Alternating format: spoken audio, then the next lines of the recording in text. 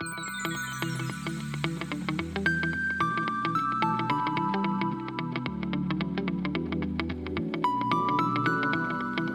to Brain Tools, and we have a very, very special new episode today called Brain Bites, Sam. Very, very excited to introduce this one to the Brain Tools community. Oh, so good. How are you, man? I'm good. And we all know that everyone's a bit hungry for more brain science, for more brain tools. So what better way to feed them? Mate, we're just going to give the people what they want. We know that this is the case. To tell everyone exactly what Brain Bites is, we were thinking about it, Sam and I, and we're like, look, we've got a main ep, and it's a biggie, right? It's the chunky one, lots of brain tools in it. Obviously, there's the cut as well, where we obviously have just the brain tools. And we're like, you know what? Sam and I read a lot every single week. We like to think anyway. There's a bunch of stuff that we're probably not giving the community. So why not do just a bite-sized 10, 15-minute episode, very cash, very chill, talking about what we learned this week. Absolutely. That's the vibe. Absolutely. That's the vibe. We just want to share what we're reading, what we're learning, what we're finding, because the amount of informal conversations I have about this stuff that then don't make it to the pod, our main pod, it's crazy. So that's what we're going to make happen. Well, we're going to give it a crack, right? And hey, if this just bombs, we're just going to go with it. Look, if you love it, it's just for us. It's just for us, as everything. We're selfish creatures. If you love it, let us know. If you hate it, keep your words to yourself, okay? You got nothing nice to say, don't tell us. No kidding. We love a bit of feedback. But speaking of brain bites, should we kick off with some of the stuff we've learned this week? I'm so keen, Samuel. Ooh. I would love to. I know you're a voracious reader. I know you're on all the blogs. So talk to me, my man. What did you learn this week? Well, as a information consumer of obesity proportions, I learned something really, really interesting from Ness Labs. Shout out to Ness Labs. And it's this idea of note-making versus note-taking and using the generation effect. And basically what it means, what it talks about is this concept of when you take notes, when you're just directly transcribing what someone says, when you're listening to a podcast, watching a video and a lecture, your ability to recall that information down the track is actually not that great, because your brain is not putting in a lot of effort to process it, then to encode it and store it as a memory. Whereas if you make notes, which is write things in your own words, link this old information to the new information you're learning, and then create something out of it, you're leveraging this principle called the generation effect, and therefore you're much more likely to remember it. I love that, mate, because I'm just thinking about it, like, having worked with a lot of students before, being the thing I've done for a while. Not very well, but I've tried. But it's such an interesting thing when you compare the words take and make, right? Which is like I'm taking it from someone. It's not my own, but making, you're creating, you're building something. And so it actually forms really nicely in this sort of generation effect. And I wonder why, though, this stood out to you. Like, why was it interesting? I think it reminded me of when I started making and putting content out into the world. So that was LinkedIn. Shout out if you hear from LinkedIn. All this potty. And what I noticed was every time I created my own content, every time I actually wrote something up in my own words, I remembered it so much better. And the reason was because it was using this generation effect. Whereas when you're just listening to a podcast, when you're just writing down verbatim what you hear, I would remember almost none of that. So it kind of just resonated with my own experiences. It's actually such a good point. I'm thinking right now, because think about it like when you're in, I'm just being brought back to my lecture days, right? When back at university. You remember when you're in a lecture and you were told at the start, hey, this lecture is not recorded. And everyone's like, no, this is not ideal. Everyone would literally just sit there just transcribing. They were literally human photocopiers. They probably didn't even understand a word of what they were doing, which is, right. I don't know what I found myself, but I don't know about you. Yeah, I think that mimics my experiences like almost one-to-one. You'd copy it all out and then you get to the end of the lecture and walk out for your coffee and look at your mate in the eye right next to you and say, so what was that about again? Have you got the notes? Zach, have you got my notes? Do you know what I love about this is the fact that we're sitting here being like we went to lectures. Yeah. I'm talking year one, okay? I shouldn't say that. Sometimes, once a year. Sorry, I love that. So I think, but based on this though, like how does it work, and have you got a few examples that can work? Absolutely. And I'll look at this from two lenses, whether you are a student or whether you're in the workforce is probably a good way to look at this.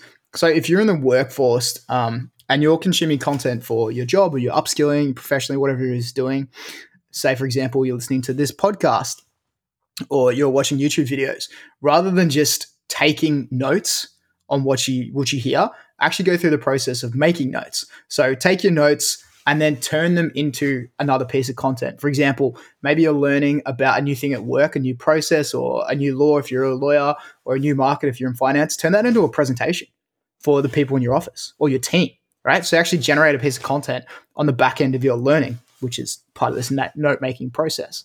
Or similarly, if you're a student, you're at a school, whatever you're learning, turn it into a presentation or create a TikTok or create a YouTube from it, because that process of making a note or making a piece of content leverages the generation effect, and therefore you're actually going to understand what you're learning much more deeply and get to share it with other people. So that'd be two examples of it. So basically, take what you're listening to and what you're learning, and then turn it into a piece of content you can share with other people to leverage this. I love it. Look at you. You're a man of the people. Students getting a bit of this, everyday people getting a little bit of this. Not that students aren't everyday people, but just people. Just people. Just people. What are you doing? Just people.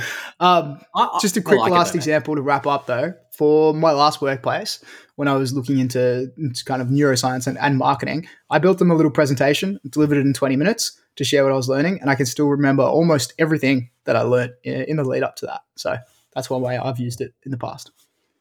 I love it. So basically, you've learned this week, note making, not note taking, leverage generation effect, get all the stuff that you've actually written and actually combine it into something like a presentation so that when you use that information, you're more likely to remember it, active recall, and shebang. Bang. Look at that. Note making on the spot.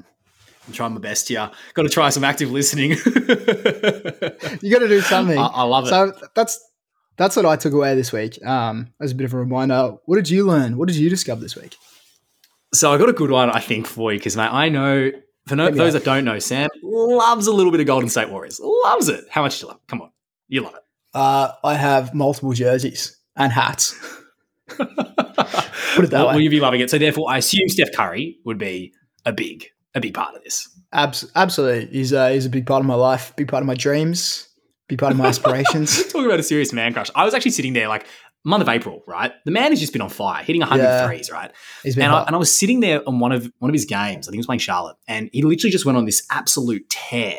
He's literally just dropping from every single place. And it reminded me of the idea of, the hot streak, right? When someone's on a hot streak, and I was sitting there being like, he's going to make the next one. He's going to make the next one. He's going to make the next one.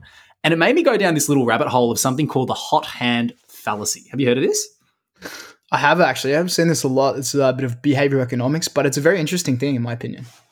Yeah, it's super, super interesting. And basically what it says is that the hot hand fallacy is the tendency to believe that someone who has been successful in an activity is more likely to be successful again in further attempts. So for example, with Steph Curry, we'll literally just sit there, right, and say, hey, he's shot these 5 shots in a row. He's amazing. But that doesn't necessarily mean that he's going to get the next 100 in a row. But when we sit there, are like, yeah, this is absolutely locked and loaded. And so it just reminded me of Kobe, LeBron, basketballs particularly, everything. So that was forefront of my mind this week.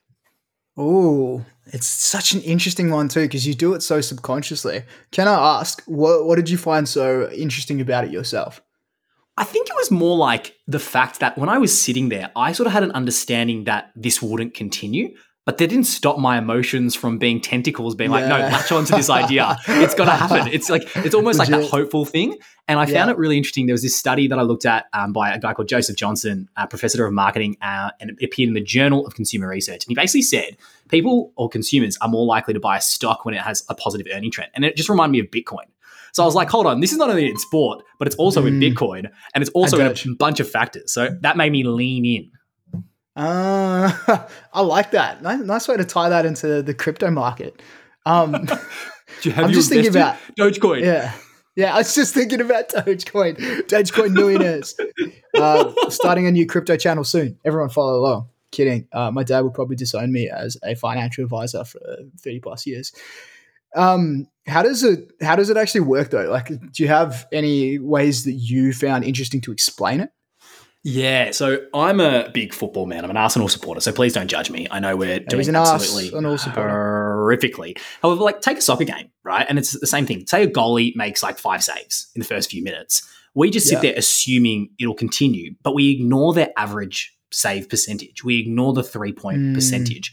So we basically base a prediction that they're going to do well on a small run of random events without actually considering, hey, these might be completely random. It's not taking away from the skill, but I think it's like the pool of data. Or we're making a judgment based on 5 saves or 5 shots as opposed to the 2,000 shots or 2,000 saves.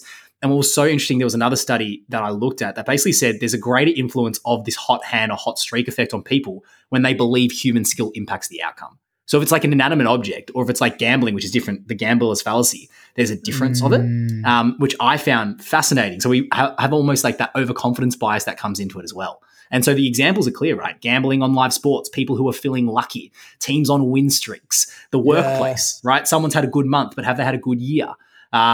There's a few applications to it, which I just found interesting. That is super interesting. I hadn't thought of it in terms of gambling in inanimate objects, and it makes a lot of sense when you think about it with people and our overestimation of what people can do, because we've got also that recency bias coming into play to this. Yeah, bias. But how nice, bit bias. How do you use it in your life? How would I use it in my life? First one, don't gamble. Yeah. I'm kidding. Thanks, that'd teacher. Be ideal. Thanks, Mum. Thanks for letting me know. I think the way that I would hopefully apply it, and what I'm thinking about is just be really mindful of the heuristic to judge things on small sample sizes. So wherever you can, whether it's in business, whether it's in life, whether you're making a decision, just make sure that the data set you're looking at, your sample size, is a lot larger than you think it is. Because otherwise you're going to be prey to the emotions and the biases, the hot hand fallacy, and you're going to think it's going to last. So yeah, that's my main application. It's more an awareness thing. Yep. Keep it front of mind. I'm even thinking now, building on that awareness thing, one tactic you could use is to try to go back before the hot hand started. So for example, with Steph Curry, think about earlier this year. You're like, oh, remember how he started off slow? And that gives you a bit of contrast there. Yeah, I'm totally with you. And it's like also with so many different things in terms of like human progress, right? Which I was thinking about. Like we're taking this year, coronavirus is 1 year, but we don't look at human history in 100 years, 1,000 years. We don't look at the world 13.8 billion years. Yeah. I just wanted to get very, very philosophical then just because we're wrapping this bad boy up now. But I just wanted to put that out there.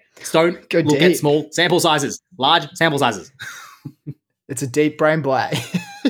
It's a deep brain play. I mean, makes a lot of sense. Don't look at small sample sizes. Be aware that we overestimate human skill based on recent events, and we can use that to project out forwards. And that has implications for both gambling, for stock picking, for how well people do in sports and how we expect them to do in the future. And so be really wary of that in your work and in your life and in your actions. I love it. First episode of Brain Bites. Done. Short, sharp, sweet. What we learned. Done. Yeah, I know. Kicked it off for the week. I hope you're feeling somewhat satiated. And if you're not, guess what? More Brain Bites next week. Keep feeding you. All right. See you then. See ya.